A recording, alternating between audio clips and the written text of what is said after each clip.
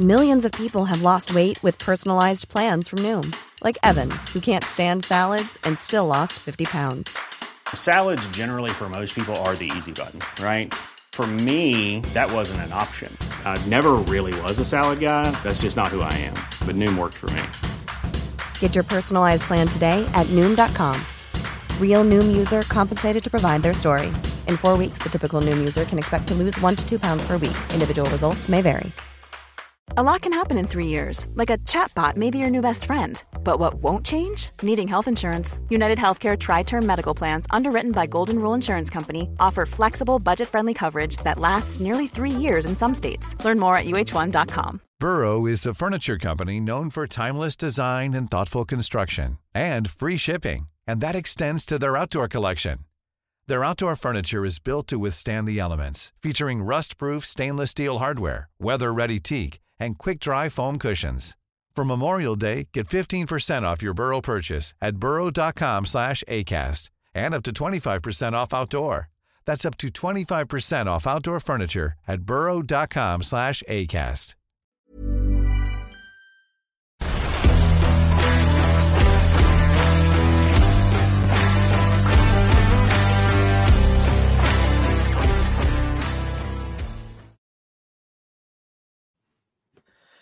Hello, folks, and welcome to a very special edition of the Gallant Few podcast. My name is Colin, your host as always, and tonight I'm delighted to announce a special guest. It is Scott Kyle.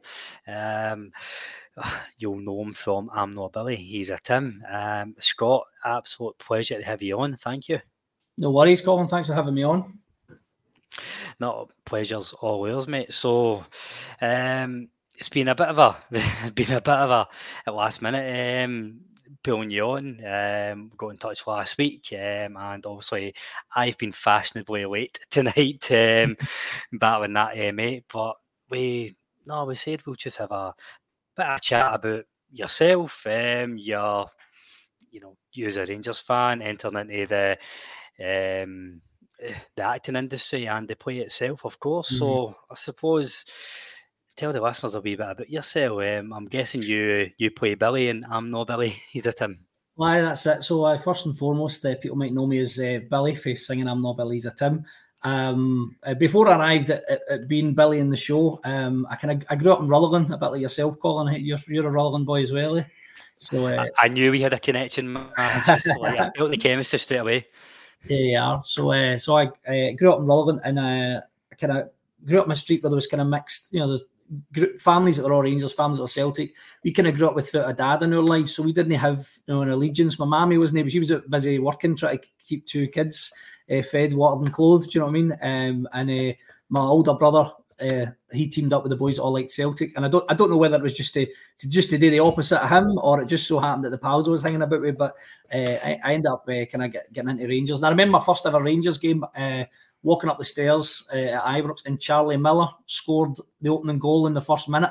So literally, I just walked up the stairs against Hearts, and he scored the first goal. And the funny thing is, I see Charlie in the pub all the time, and we did the Angel Share together. So we did a movie called The Angel Share, and Charlie and Andy McLaren were in it.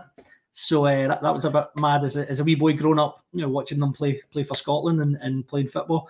To meet the two of them on Angel Share, and Charlie scored the goal in the first minute. That was my kind of first introduction to going to Ibrox.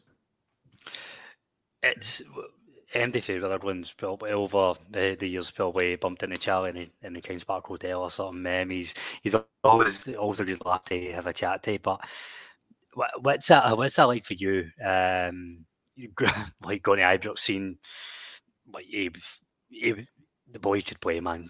Charlie Miller could play like underwater's first spell. Watching him score for Rangers and then be working alongside him. Anytime I get a former player manager on, I'm shaking like a shitting dog every time, man. it doesn't get any easier. How do you find it? I think going into that, you're all right, because if anything, it's Charlie and Andy were the fish out of water in that environment. They didn't know really what was going on. They were just kind of going along with it and seeing where it went. So that was kind of good that way, and you were able to kind of reassure them and kind of make it as comfortable as you could for them. Funny thing on that, I've had a couple of experiences like when I was younger. We used to, at the end of this kind of school year, we used to go out to Ibrox and we'd get our jotters signed with the football players, right? So we'd go there, maybe Durant or whatever are signing them, and Coisty was always the one that everybody wanted, obviously, and I went into Greaves Sport. It was the one up on Sucky Hall Street at the time, and the new Rangers top had just come out. It was the one that had the red and the white crisscross. Do you know what I mean? The four squares, and I got my bowl cut, and I got my picture taken with Alan McCoist, and it was in the Rangers programme. And again, I didn't go to the games regularly, and we didn't have a dad around to take us, so I would go along with, maybe the boys would have a spare ticket, and I would get to go along. And one of the boys brought the programme home, and I was in the programme with Alan McCoist, right? So that was a pride joy. I used to have a big blown up picture of it in my bedroom, right? It was about 3 foot wide, about 2 foot high in my bedroom. And then fast forward, well, he's talking maybe 25, 30 years or whatever it is. I was playing in a Celebrities and Legends charity match, and Coisty was playing, obviously. So you go into the changing room, and I'm in Coisty's team. And I went out to him, and I showed him the picture for 20 years ago, right? And I said, Coisty, that's me and you in Greaves Sports, Sucky Hall Street. And at this time, I was doing Outlander by this time, right? So obviously, you're getting announced and that who's playing, who your celebs versus who's your legends. So Coisty was chatting away about Outlander and stuff, and I got a picture taken. So Graham Souness took a picture of me and Coisty, and we recreated that picture for when I was 14. I'm going to see if I can find it on my phone, just show you. But that's one of those wee moments of going, geez, you're looking at it all the year. You found it, actually. There you are. Let you see if you can see it there, right? So there's wee Scott as a 14-year-old getting my McCoist to sign the boot, and that's me as a 34-year-old. That's a cracker, mate. I mean, it's amazing, isn't it? That sliding doors moment there, going, wow, Christ. I know. I don't know what to draw my eyes to, the bowl cut or just how handsome Alan McCoist was back in the day, man. He was an absolute fucking glamour model, wasn't he?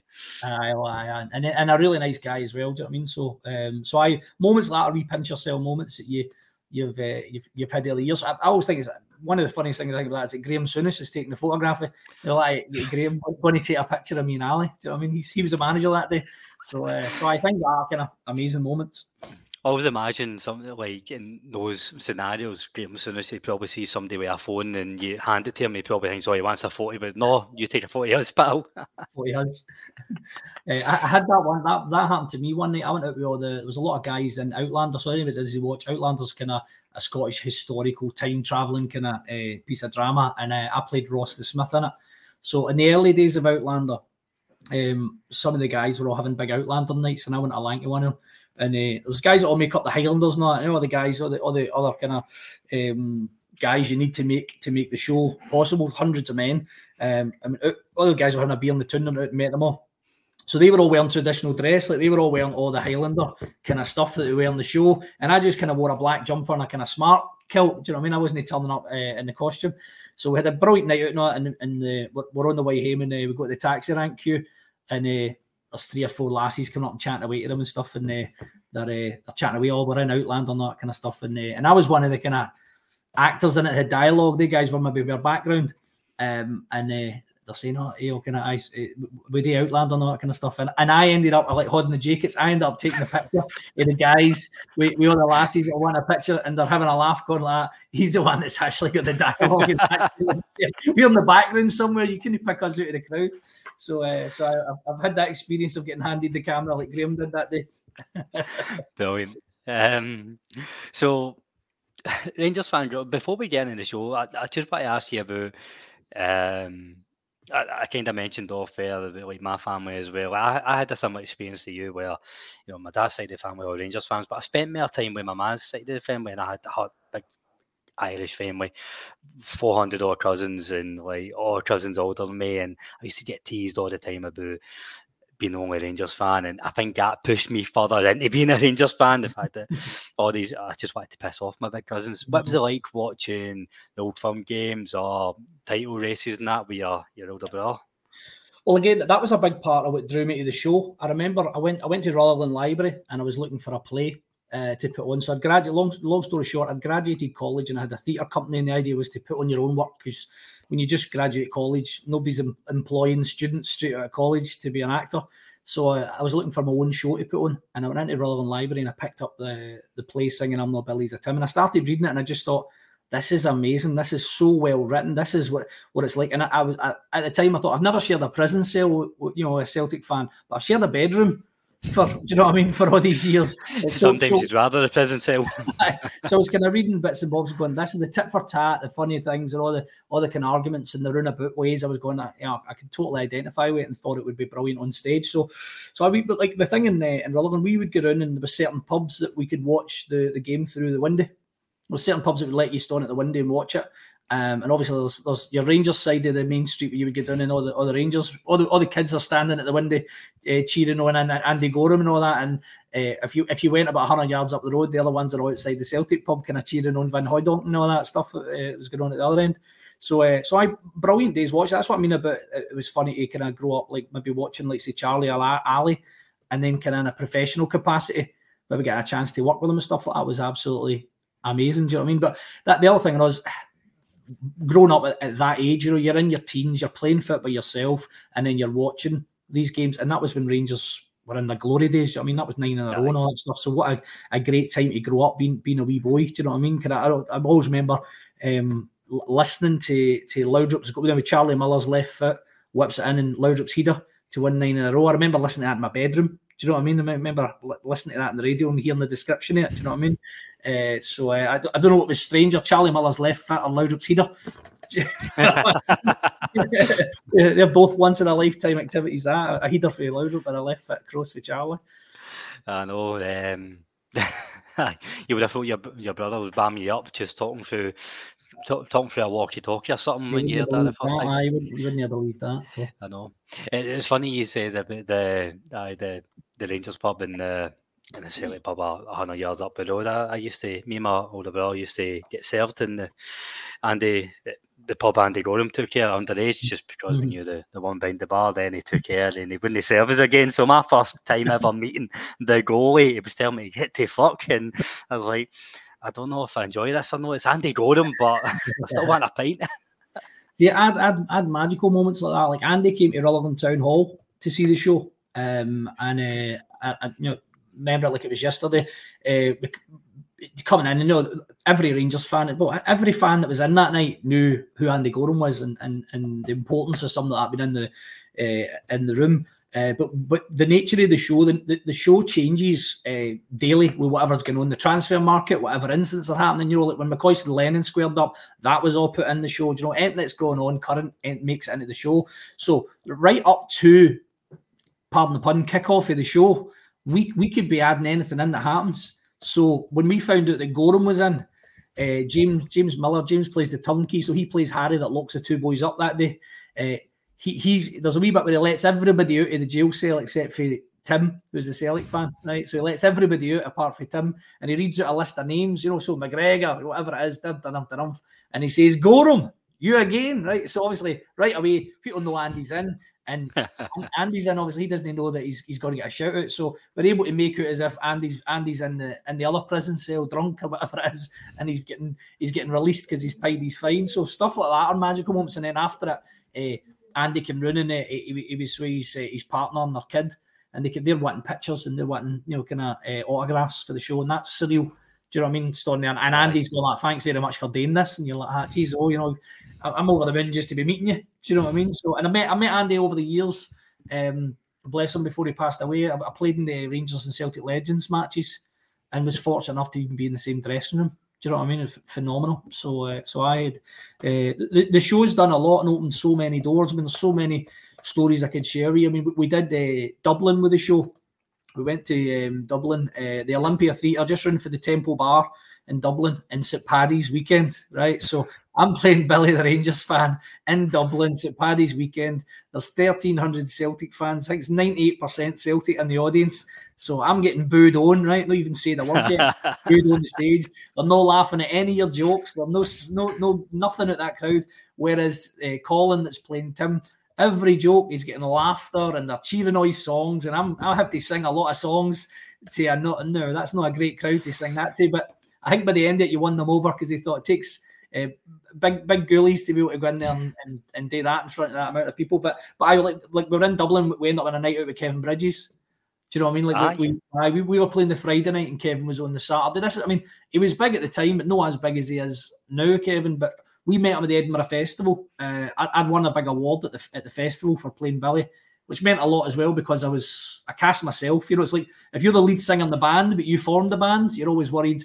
You only get in the job because you gave yourself it. Well, I had that kind of complex as one of the actors going, would I got this job if it had just been an audition process, or did I only get it because I gave myself it? So to win the award was a big deal, and Kevin Bridges, John Bishop, Alistair McGowan and all invited us to a kind of big night out after in Edinburgh. And then when we went to Dublin, I phoned up Kevin. I said, you'll never believe it. I says, I'm in Dublin on the Friday night. We were doing the Friday night. He's on the Saturday. I says, we're on the Friday, you're on the Saturday. He's like, brilliant, we've got a night out. I says, no, I get home on Saturday morning because we were doing the Friday night. And he's like, stay on the night out. So we ended up, we stayed on a night, and we went to see his show, obviously, at the theatre that night, and then we ended up a big night out in Dublin. So stuff like that, pinch yourself moments have happened a lot with this show.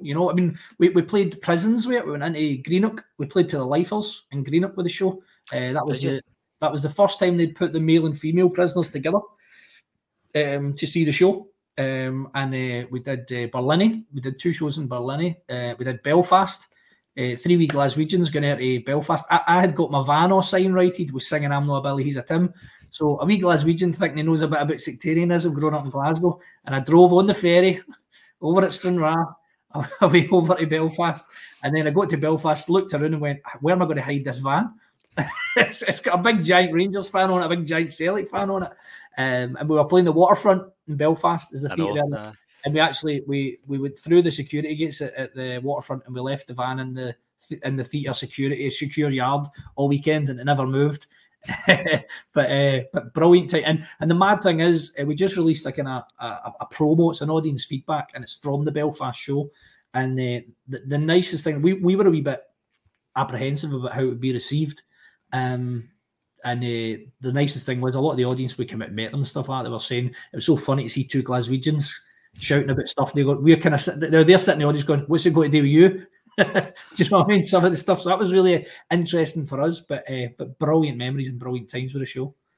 I know it is funny that, like, also we've listeners for Northern Ireland and the Republic of Ireland, but long-term listeners will know my partner lived in Dublin for 5 years, so 5 years I was back and forth, seen a lot of Ireland, and you think you're in the midst of a sectarian battle in the streets of Glasgow, and it's really no compared to across the water. But I seen that promo video, and that we'll kind of jump back and forth, but actually onto the show. Before we look at how it starts, just in case I forget this point, I do quite like how you spoke about doing different towns, different places that you probably wouldn't think you would get to do in prisons. I seen you in Rutherglen Town Hall, and it does seem to. Do you think you maybe, not to sound too cheesy, but connect with communities just by going all across the UK? The big thing I would say with the show is anybody that hasn't seen it, right? It's an amazing piece of theatre, first and foremost, right? Des Dillon, the writer, has captured an amazing idea, and it goes beyond the football tops, if I'm honest. I always like the idea that if the tops weren't there, it could be a Montague and a Capulet, it could be Sunny Shiite. I know it could be Israeli-Palestine. Nice. It's 2 people who do not get on, and they're forced to face each other in the prison cell. And what's going on in the show is the turnkey Harry, the jailer that locks him up, he's going through a tough time in the story, and he's waiting on a phone call about his grandson who's in for an operation, and they're not sure the grandson's going to make it. So as Billy and Tim battle out in the cell, they're taking shots each at watching the match through the hatch, and they inevitably get an insight into Harry's world. And when he comes in maybe with a cup of coffee for the boys, they're asking about the grandson and stuff, and there starts to be kind of the beginnings of a truce or a peace process. The guys are coming together, and it's in the support of Harry the guy that's having a tough time. And I think that's the magic of the story. So as I said, you could make it, it could be Israeli-Palestine, it could be Sonny Shea, it could be Montague Capulet. It's a brilliant piece of theatre, first and foremost. The tops add to it. They get great comedy. There's loads in there as well. But first and foremost, it's a brilliant piece of theatre. And I think it transpires just the football tops. I think you could take it to another country, and they would still get it, because the subtext and the way the guys are having a banter and the reactions to certain things, you would understand. If it was two Italians doing it, you'd sit there and you'd go, I know he must have said something because of his reaction. No. Do you know what I mean? So there's been people that don't know anything about football, and they totally get the show, because there's much more to it than just the football. So yeah, we started off the show, Colin, in pubs, because when I picked up the play in the library that day, I contacted the theatres and they were terrified of it. Oh, no, I don't want anything like that. So they would have just seen the headlines in the Sun, like running battles at local theatre. Mm-hmm. And I remember they used to say I think they did a play called The Sash once, and one of the theatres said, "Oh, we had a brick through the window," or something like that. And I'm sitting going, "This is the both sides," and you've not even looked at the play to consider it. And we started off kind of any pub that would take us, working men's clubs. We went to Gifford North football ground. Big shout out to Jim that used to book us there. So we went to Gifford North 5 years in a row, right? And essentially, there's changes in the show all the time. It is a different show each time you see it, but the through line of the story is, the guys go to prison, blah blah. So Jim used to book us every year. So when we first started out, we turned up in a gas van. Because my mate had a gas van, we were borrowing his van. We turned up in the gas van. 5 years later, we're turning up in the big van. We've got our billboards on the side of it, as I said earlier on. And that thing that people, when they get a taxi, they say to the taxi driver, you busy the night? Or what time do you finish? These sort of questions. Well, way the show, it's normally where he's playing tomorrow. That's what people, you're packing up the van. So the guy comes out and says, we're at Gifford North football ground. We've just done it to 120 people in the pub. And the guy says, where are you playing tomorrow then? And I'm saying the SECC. We were playing to 3,000 the next night at the SECC. And the guy's like, why he's playing here if he's can fill the SECC? And I said, because the guy, Jim, that booked us, he booked us when we couldn't get into the SECC. And he booked us when the theatres didn't want to know us. So I always went back every year. As the show got bigger, we always went back when he asked us. Do you know what I mean? So yeah, we started off there. So we've been into schools. We've done schools versions of it. We'll take the swear in it.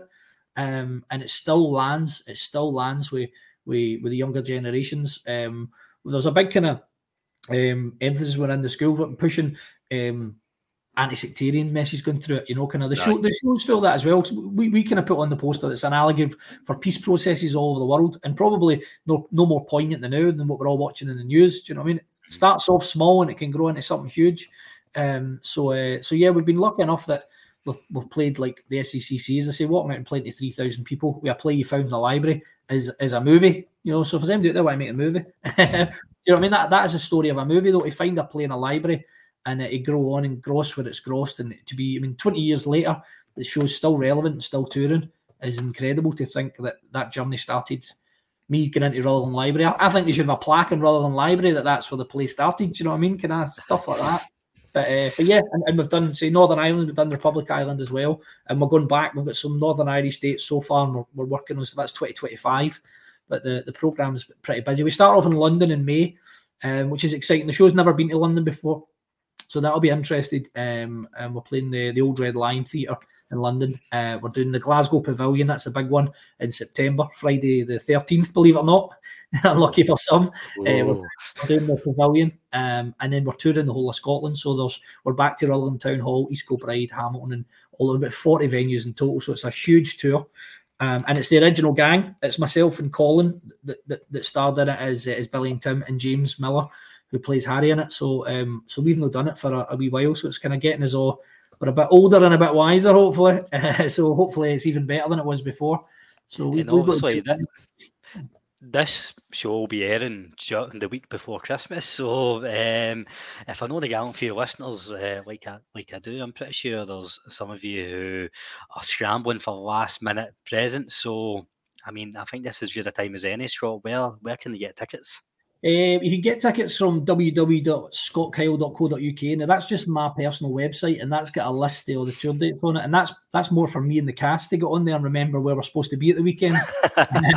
But when you click on there, you can see all the dates, and it's just a centralised place for anybody who wants to see it. But the Pavilion Theatre in Glasgow is the big one that we're kind of trying to fill now. That's 1,500 that are going to be going there. So we're very, very excited about getting back in it. We're looking at the script, looking at new material, and trying to update it and bring it bang fresh for the next generations as well. Because this is the mad thing, is that every year there's teenagers who are grown up and are then applicable to come and see the show. So we've got a new audience all the time.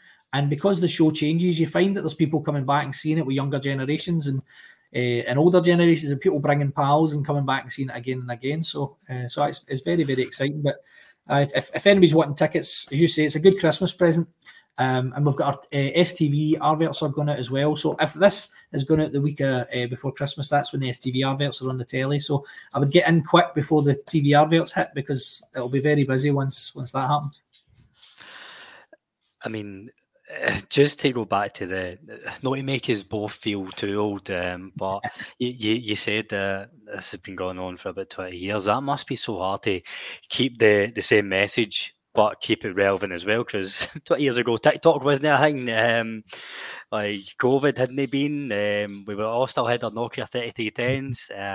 That just try to keep it upbeat and fresh and way modern. That must be solid for every year. You've got to remember that we haven't been doing it for 20 years. That's important. There's it's a bit like doing Romeo and Juliet. You're no Romeo. Somebody gets to play that role. So Billy, Tim, and Harry have been played by other actors. We actually last year the show went out and it was a female version of the show. Went out and did the Pavilion last year. I think that'll come back again. I think it's a brilliant idea. Do you know what I mean? It's the lassie's turn to go and do it. So it changes all the time, and that's the thing. Different actors bring different things to it.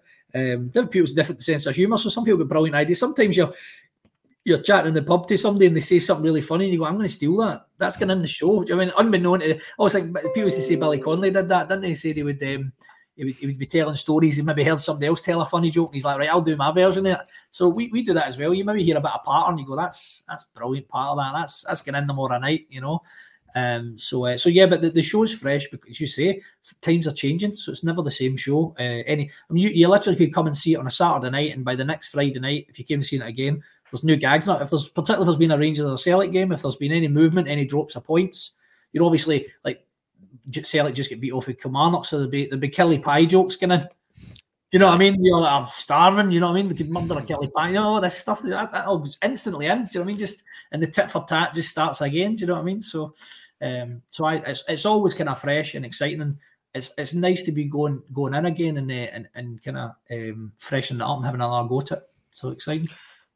So we've kind of touched on how you found the show and kind of what's happening this year. Also, a massive tour coming up, kickstarting in London, the Bright Lights of London. Obviously, you said beforehand, logistical nightmare, but the performer in you, that must be some way to kick off a tour. But how is it? Like, what's the journey been like through? Like, I know you've had your ups and downs through it, but like, do you still have the same passion for it? Like, I'm guessing you do to go on this massive tour. Well, there's a couple of things. One of the things about the show is I started writing a book about 4 years ago. By the way, I'm thinking of writing a book. I thought it'd be a lot quicker than that. I wasn't expecting it to take so long. I thought I could get this knocked out in a few months. It's taken a lot of process, but it's kind of been therapy because there's a lot of interviewing people, going back, looking at things in your past and all that kind of stuff. So it's been therapeutic doing it.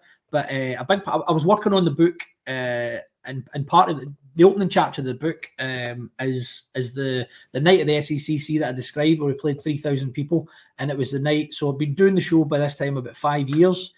So bear in mind, straight out of college, picked up a play, started putting on in pubs, and that was far from a businessman or even worldly wise. And what I hadn't done with the show is I hadn't tied up the contract long term for the show. So ultimately, what happened is, as the show got more and more successful, other people came feeding on it, and I lost the rights to the show. So essentially, I lost my business overnight. And I went away, and I was doing pantomimes and everything. You know that thing of joining the dots up? It was the right thing to happen because I'd been doing the show for 20 years. I'd never done anything else as an actor. So I've been blessed in the sense that I said to you, when I went and did The Angel's Share, I did a British war movie called Kajaki, where I played Stu Pearson, who's a paratrooper from East Kilbride. I did Outlander, which is a huge American TV show. And in between that, I've done theatre in Milan. I've done theatre in Finland. I've done the Edinburgh Festival multiple times. And I've toured the country in umpteen different shows. So I've had a solid career as an actor. And recently, I get the chance to get the rights back to the show. And obviously, as I said, I've been working on my book. So the opening chapter of the book is the night I lose the show. And then the story goes back to my childhood growing up in Glasgow. I was born on the 27th of June 1983, and that's the day that the Glasgow's Miles Better campaign was launched. Do you remember that? No, that's a wee bit before my time. Just Mr. Happy Man, and it went all around the world. So there's stuff like that I didn't know until you're doing a wee bit of research into the book, and it brings you all the way up to modern day. And this, I started the book 4 years ago. I had no idea I was going to be back doing the show, but what a terrific ending. To be taking the show to London, to be on the biggest tour that's ever been. You're talking television adverts and all that stuff. We never had this when we were touring on a gas van. Do you know what I mean? It's so we've got the what's the story they say? The get the girl, lose the girl, get the girl again. Well, if you think it that way, it's the play. So I had the play, I lost the play, and I've got the play back again. So that's all encompassing into the play, and that's another reason I've been trying to think of an ending for the play. Because there's been lucky enough to be going to the BAFTAs and been invited to the Queen's Garden Party and meet the Queen for different projects I've been on, saying meeting Ali McCoist and doing all these different amazing things. But where the end of the book, what could the ending of the book be? And then pandemic happens, there's no work, no nothing. Don't want to be an actor in that time, as you say, and getting the playback actually is a terrific ending to the play. So I'm hoping by May that the book will be finished, it'll be published, and people that come and see the show can actually read the story of how you built the biggest show in Scotland, how you lost the biggest show in Scotland, and then how you got it back again. So. There you are. Not to make life too easy for you listeners, but that's this Christmas sorted if you get tickets, and next Christmas sorted if you get Scott's book. Yeah, man, like I should be taking commission for you. But no, that's good, and I had not to be too cheesy. It has a good movie story plot. Has a dark turn in the middle for to have the big finish at the ending, man. And to give you an idea in terms of the book, not just the play, right? So to give you an idea about what the play meant to me. So the play did well enough that I managed to pay off my mum's mortgage for, right? I settled all our debts, stuff that when we grew up, there was wages would get arrested and all that for non-payment of council tax. And I managed to clear all our debts, and the plan was to set up home with my now wife, Karen, and when I won the award that I won what's called the Stage Best Actor Award at the Edinburgh Festival. So anybody that knows anything about the Edinburgh Festival, you're talking maybe 40, 50,000 companies, maybe 100,000 actors at the Edinburgh Festival, biggest arts festival in the world. For a wee Glaswegian boy to go through and pick up the best actor meant an awful lot, right? So we started putting my name on the posters, right? So the posters would go up around town that say, starring award-winning actor Scott Kyle. And one day I got a phone call through my theatre company. So again, idea, my theatre company ran for my mammy's house. So my mum would answer the phone and say hello, and I'd say, Mum, you need to say it's NLP Theatre Company. She'd go like, shut up, mine house. And I'd answer it and say, hello, it's NLP Theatre Company. My granny would say, sorry, I've got the wrong number. Right? So that was what was going on in my house at the time. But I got an email from a lady called Leanne Phillips, and she says, you don't know me, Scott. She said, I seen the poster with your name on it. She says, I'm your wee sister. Right, so through the play, I got in touch with my three wee sisters and my wee brother, who I'd never met. Right, wow. Rekindled a relationship with my dad, who I hadn't seen for 30 years because he disappeared when I was 3. So the play got me a family. So the night that I was at the SECC, all that family were all coming to see it. Hiring for your small business? If you're not looking for professionals on LinkedIn, you're looking in the wrong place. That's like looking for your car keys in a fish tank. LinkedIn helps you hire professionals you can't find anywhere else, even those who aren't actively searching for a new job but might be open to the perfect role. In a given month, over 70% of LinkedIn users don't even visit other leading job sites. So start looking in the right place. With LinkedIn, you can hire professionals like a professional. Post your free job on linkedin.com/people today. Burrow's furniture is built for the way you live. From ensuring easy assembly and disassembly to honoring highly requested new colors for their award-winning seating, they always have their customers in mind. Their modular seating is made out of durable materials to last and grow with you. And with Burrow, you always get fast, free shipping. Get up to 60% off during Burrow's Memorial Day sale at burrow.com/ACAST. That's burrow.com/ACAST. burrow.com/ACAST. So to lose it that night so I was at my peak of my powers with my financial powers in sense of my business is going great. You know, I've just rekindled relationships with all my family, and we've just done the biggest show as an actor. So my career's there as well. Performance, of winning awards and all that. And that was the night that I lost the rights to the show. So it was a huge crash. And the worry was financially, I was worried about stuff. You know, kind of just met this new family, and I'm thinking they'll know you're a wee Glasgow boy, but you think you've done all right. You've ended up in the arts. You're doing a show and that, and it was all gone overnight essentially. And then you had to kind of build it back, and that's all in the book as well. So hopefully it's an interesting story for people to read it. And I know you were close to the writer. Have you kind of rekindled a friendship to get the rights back, or did you have to go through the legal process? The big thing about in the opening chapter of the book, I fess up that so the play was written before I was even acting or anything, right? Des Dillon that wrote the play had wrote the play 12 years before, and it was lying in a drawer and nothing ever came yet. I picked up the play and decided to tour it. I didn't, as I say, I didn't have the rights sold up to it. I didn't sit down and write, here's a 10-year contract. Do you know what I mean? It was just a wee rolling contract every year. The play was mine, do another year. So losing the show was a business lesson, but it wasn't anything that anybody did anything wrong. It was, in a sense, it was me going, hey, what's the rule of thumb? Get the contract signed. You know what I mean? That's first rule in business. Nice. So the last chapter is when I went and I met Des Dillon, the writer, and I had to say to him that, you know, I can't have the end chapter being the same as the first chapter. Mm-hmm. And so that was my kind of, you know, there was a deal or no deal.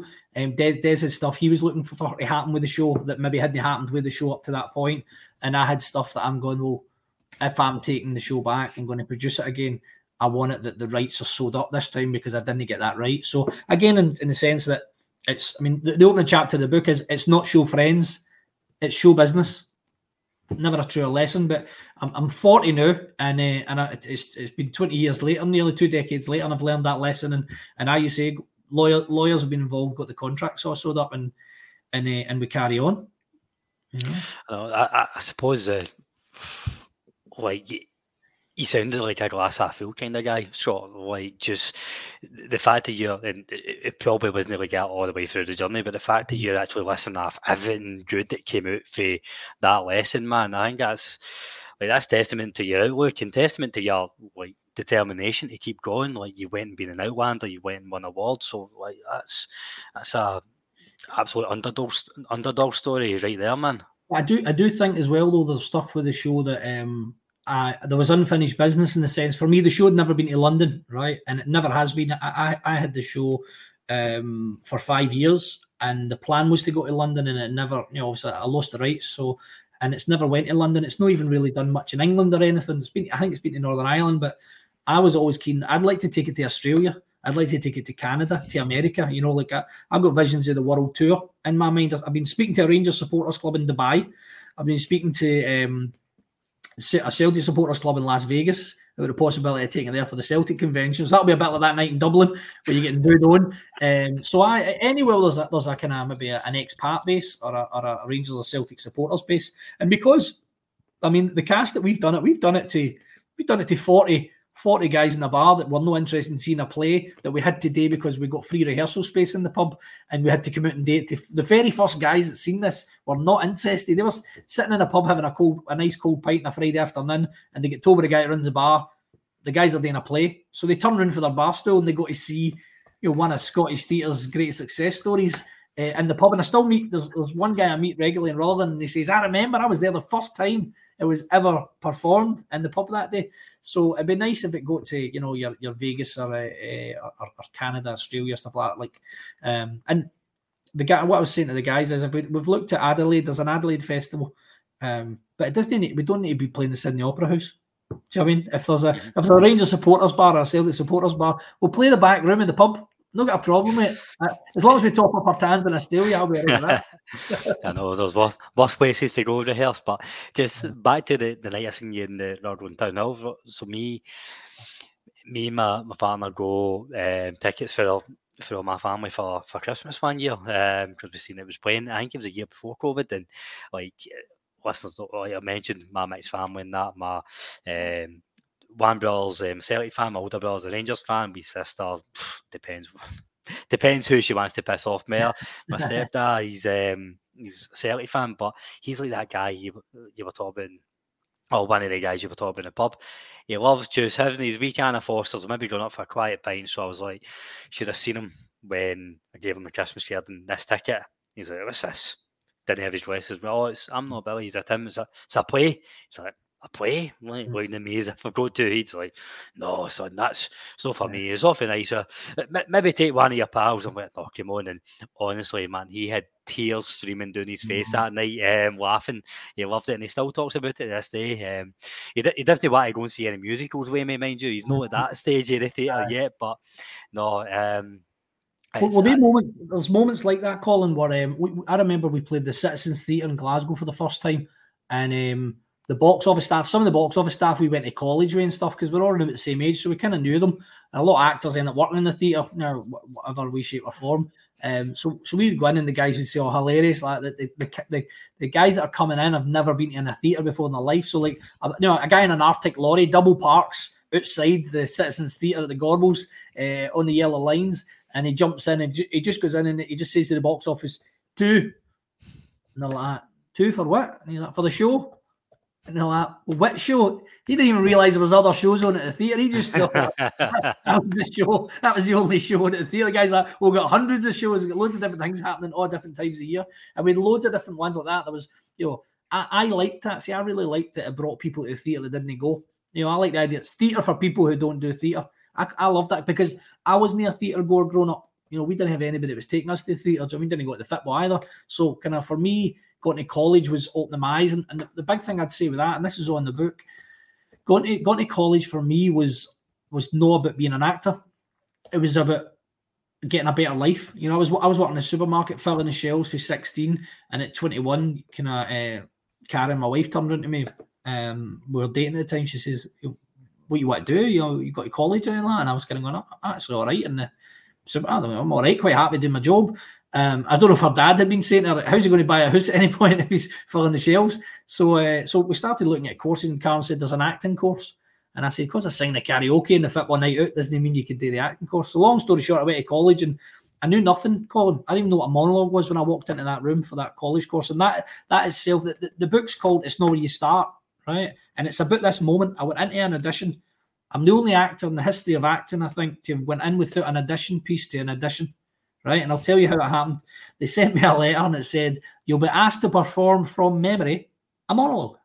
I didn't know what a monologue was, but I thought, I have to perform it from memory, so it must just be a memory test. Right? I'm thinking, there'll be this thing, this monologue thing, and it's a memory test, obviously. So that's no bother. What can I do? I'll see if I pass the memory test. So I'm going to the college. I present myself and I'm saying, really want to do the college, change my life, you maybe get a wee vibe for my energy. I know I'm really keen to do this. And they're like, brilliant, Scott. All sounds wonderful. Right, on you go with your audition piece. And I'm like, audition piece? Yeah. We said in the letter, you bring an audition piece. I said, I've not got an audition piece. And they said, you've came to an audition without an audition piece. And I said, aye. And they went, right, okay. And they said, it doesn't matter. And I knew at that point it did matter. So they got me to improvise something. I danced about the room scoring a football goal or something. I can't remember now, but they let me into the course, and I use that story now when I'm teaching kids in the workshops. When I go into schools, I've done workshops all over the world. I've done workshops in Canada and America and Germany and France. We've done projects. I'll go in and the first thing I'll say to them is, do you know what a monologue is? And they all look at you, of course we know what a monologue is, Scott. We're doing an acting course. And I went, well, you're way ahead of me. I was 21 and I didn't know what a monologue was. So if you're 13 and you know what a monologue is, and you're impressed with what I've done with my wee career, think of what you could do if you equip yourself for the now at this age. So all the wee experiences throughout life all lead up to hopefully a fantastic story. And that's what I've always looked at acting as storytelling, right? I've grown up around about different adults. You'll all know them, guys in the pub, whatever, brilliant storytellers. Do you know what I mean? Like watching Billy Connolly, brilliant storyteller. And that's what I've always liked, storytelling. So I've looked at acting as, that's a vehicle for storytelling. And I think that's how I see it. I love telling the story of Billy and Tim. Obviously, singing I'm the Billy to Tim, but I like the idea that if I could get my book finished and I could maybe do a book tour, then there's an option maybe you could share these stories on a stage with people. Maybe it's an inspirational story, maybe it's a funny story, I don't know. Maybe nobody's interested, maybe some people will be, but I wanted to write a book, not because I thought I'd sell 1 million copies. I just thought I kind of want to be able to get it done. Do you know what I mean? And that's been the project for me. So I've no idea what will come here. Whether it'll be a dust collector, something for the grandkids. But I did read my granny's kind of version of her book, and I liked that. I thought it was nice to get a wee gauge into her life. Do you know what I mean? So that was partly inspiring me. A big part is like for any passion that you have is just doing it for yourself as well. Like, I mean, like this is a daft wee podcast because we all like Rangers and we all like talk nonsense about Rangers, but you know, like we've tried different shows just because we wanted to do it as well. Sometimes they absolutely bomb, sometimes people listen, and I think like I listen to a lot of podcasts where, like, I don't know if you know the Some Laugh podcast, like they guys always talk about the shows they take to the Edinburgh Fringe. It's like, they want it to sell well, but it's something we really want to do as well. So I think there always has to be an element you need to do what you want to do as well. There's a wee bit, the famous quote is, you know, that if you find a job you love, you don't need to work another day in your life. Well, that's in the sense of the arts. I mean, I could be out in a building site every day, freezing cold, you know, and I get to go into a theatre that's a bit warmer, and I get to tell a story and have a laugh with my pals. So it's not a bad gig. And some of the days when we're on movie sets and that stuff, there's pinch. I mean, we filmed Kajaki in Jordan, right? So for anybody watching, Kajaki is a true story about British paratroopers that ended up stuck in an old minefield in Afghanistan in 2006. A true story. It's a fantastic movie. Kajaki, it's called. That's the name of the area in Afghanistan where the incident happened.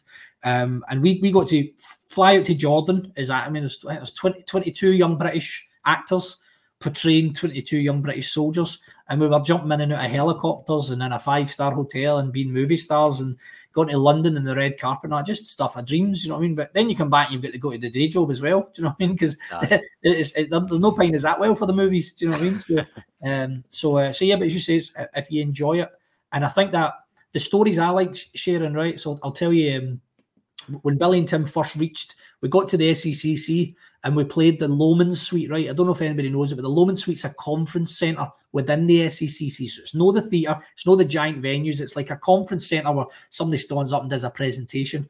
So we had done the Citizens Theatre with the show in the small space in a wee black box in the round to 100 people. And the SEC phoned me in my house with my voice on Hello NLP Theatre, and they said one of the box office staff came to see the show. We'd love to bring it to the SECC, right? I'm sitting in my ma's house at this point, you know, in a wee tiny bedroom, 9 by 10 foot bedroom with a set in it, right? And they say, would you come in and speak to us? So I put on my best suit. I jumped on my moped, right, my wee scooter, and I scooted down to the SECC, parked a wee bit away so as I wasn't arriving in a scooter. So I walked down in my suit on, playing it cool, and they took me around and they showed me like the armadillo, and they showed me the big spaces in the SECC, and the whole time I'm sitting going, I'm way out my depth here, right? And they took us into the Lomans Suite, and I was like, geez, we could probably do this. This might actually work. We could probably play here. So here we go. We start the journey on the way to the SECC. So the day arrives when the show is going to be there, and we've sold it. We've got 2 nights in this Lomans Suite, 1,200 people coming over 2 nights to see us. So I'm in the gas van, right? My mate's gas van. Globe Gas, his company was called. So we're driving the Globe Gas van down the back of the SECC. Now, at the time, Simon Cowell and the X Factor's at the peak of its powers, right? So there's fans against the fence and all that, right? And you can see Simon Cowell not arriving. And here we are going along with this van banging and popping, right? At the back of the SECC. We pull up to the security gates, and the guy looks at the van, right? He looks at me, and I say, NLP Theatre Company. And he looks at the van again, and he says, he's doing homers at the weekend.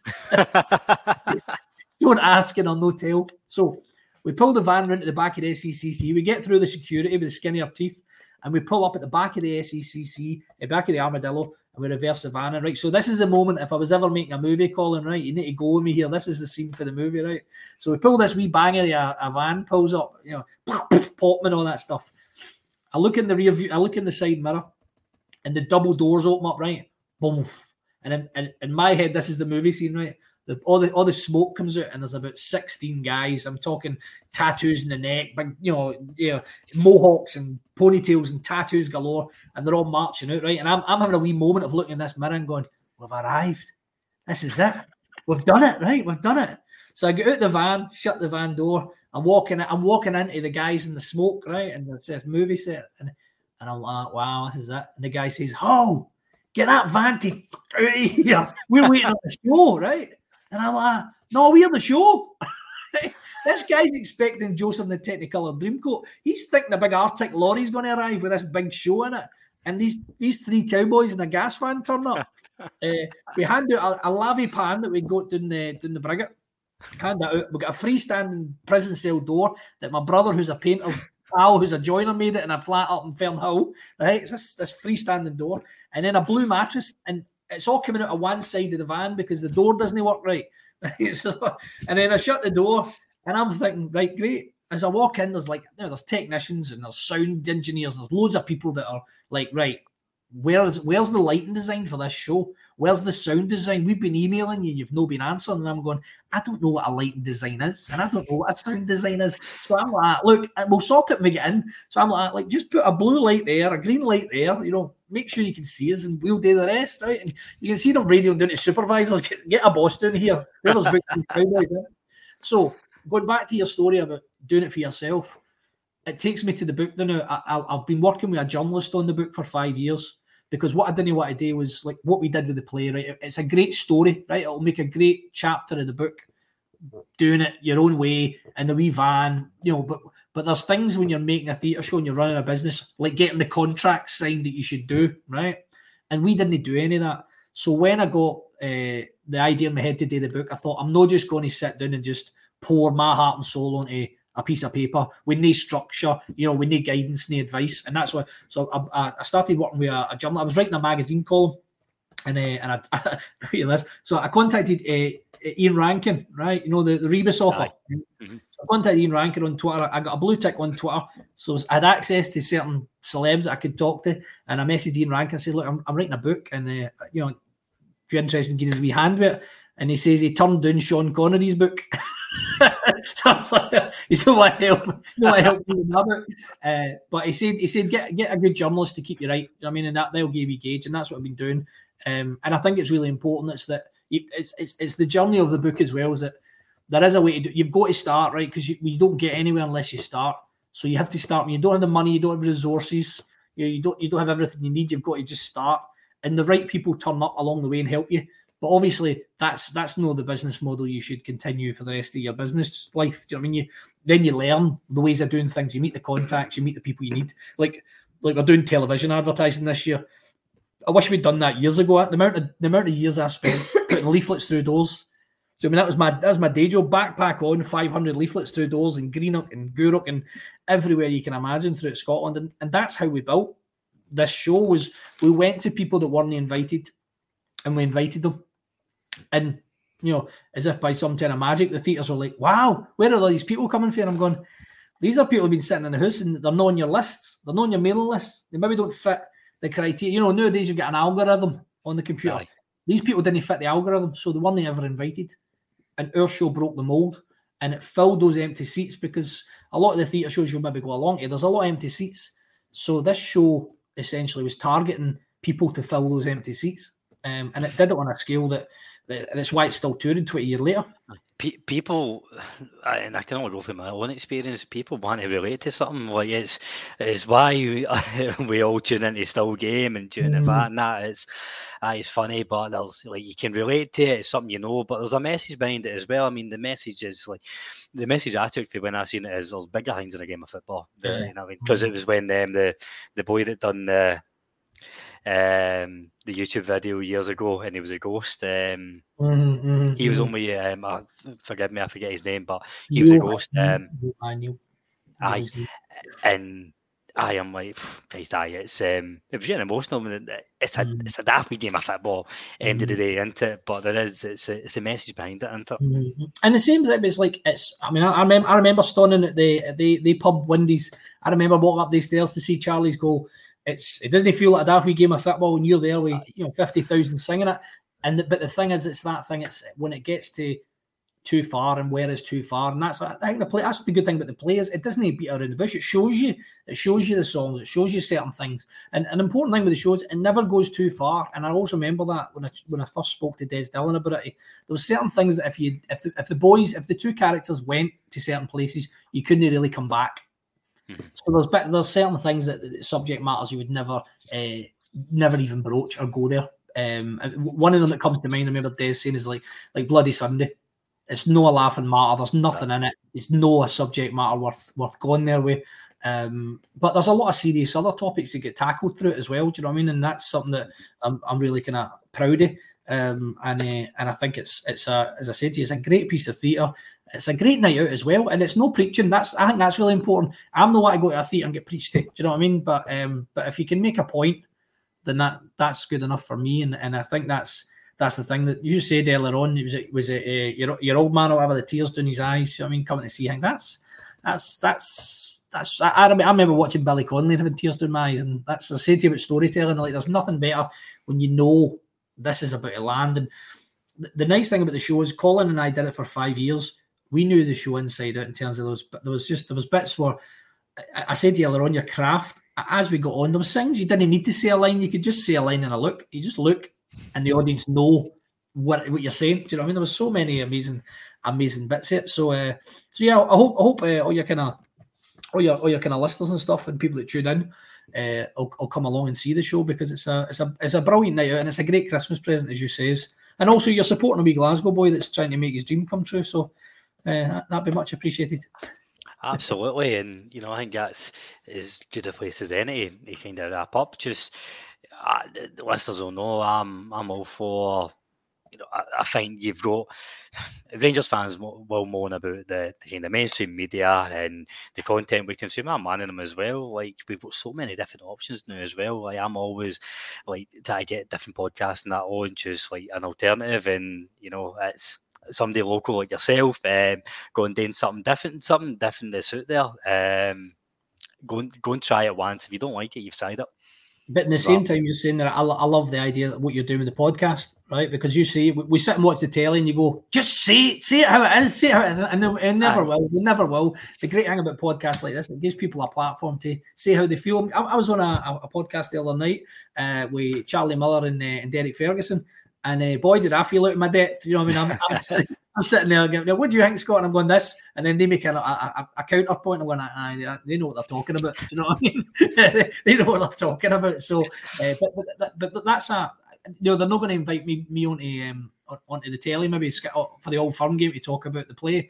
But it was nice that Charlie and Derek and the guys would invite you onto the podcast. So that's nice as well. I mean, there is a platform for people to see. I mean, I remember when Billy and Tim first started. I'll finish on this wee story.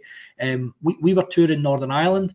And Derek Johnson, believe it or not, Big Derek was doing I think it was this super scoreboard on Clyde One, and we were tuning in, and he said something like, "It doesn't help having shows like Singing I'm No a Billy, He's a Tim," right? And we were touring Northern Ireland, and we've been in prisons and everything, our anti-sectarian messages in the show.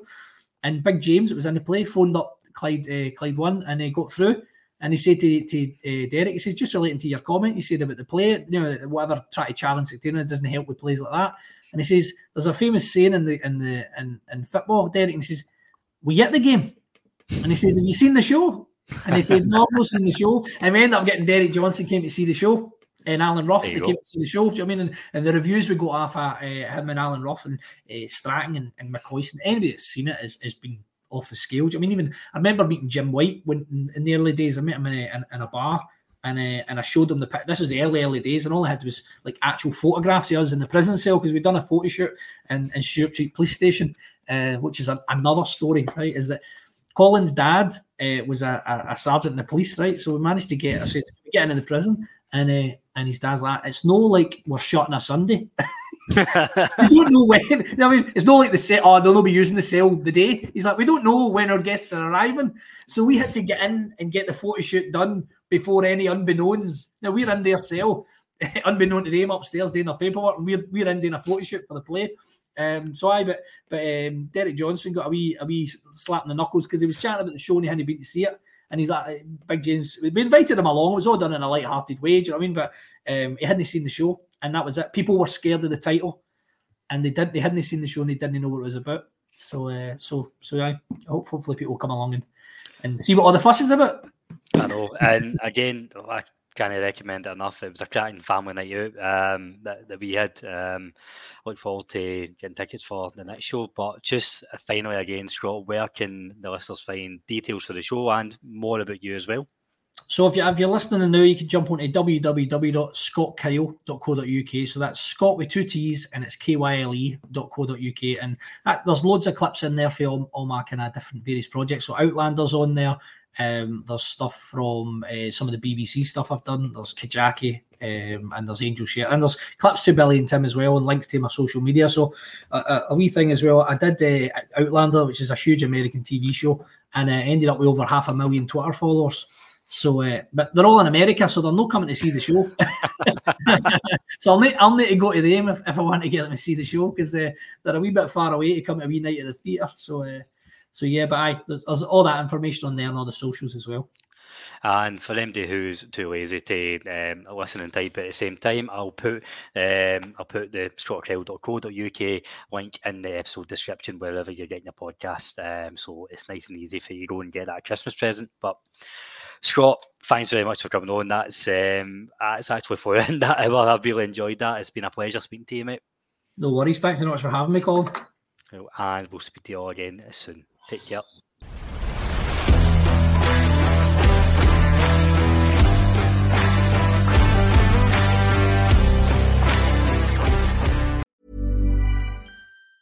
Hi, I'm Daniel, founder of Pretty Litter. Did you know cats tend to hide symptoms of sickness and pain? I learned this the hard way after losing my cat, Gingy. So I created Pretty Litter, a health monitoring litter that helps detect early signs of illness by changing colors, saving you money and potentially your cat's life. Pretty Litter is veterinarian developed, and it's the easiest way to keep tabs on your fur baby's health right at home. Go to prettylitter.com and use code ACAST for 20% off your first order and a free cat toy. Terms and conditions apply. See site for details. Planning for your next trip? Elevate your travel style with Quince. Quince has all the jet-setting essentials you'll want for your next getaway, like European linen, premium luggage options, buttery soft Italian leather bags, and so much more. And is all priced at 50 to 80% less than similar brands. Plus, Quince only works with factories that use safe and ethical manufacturing practices.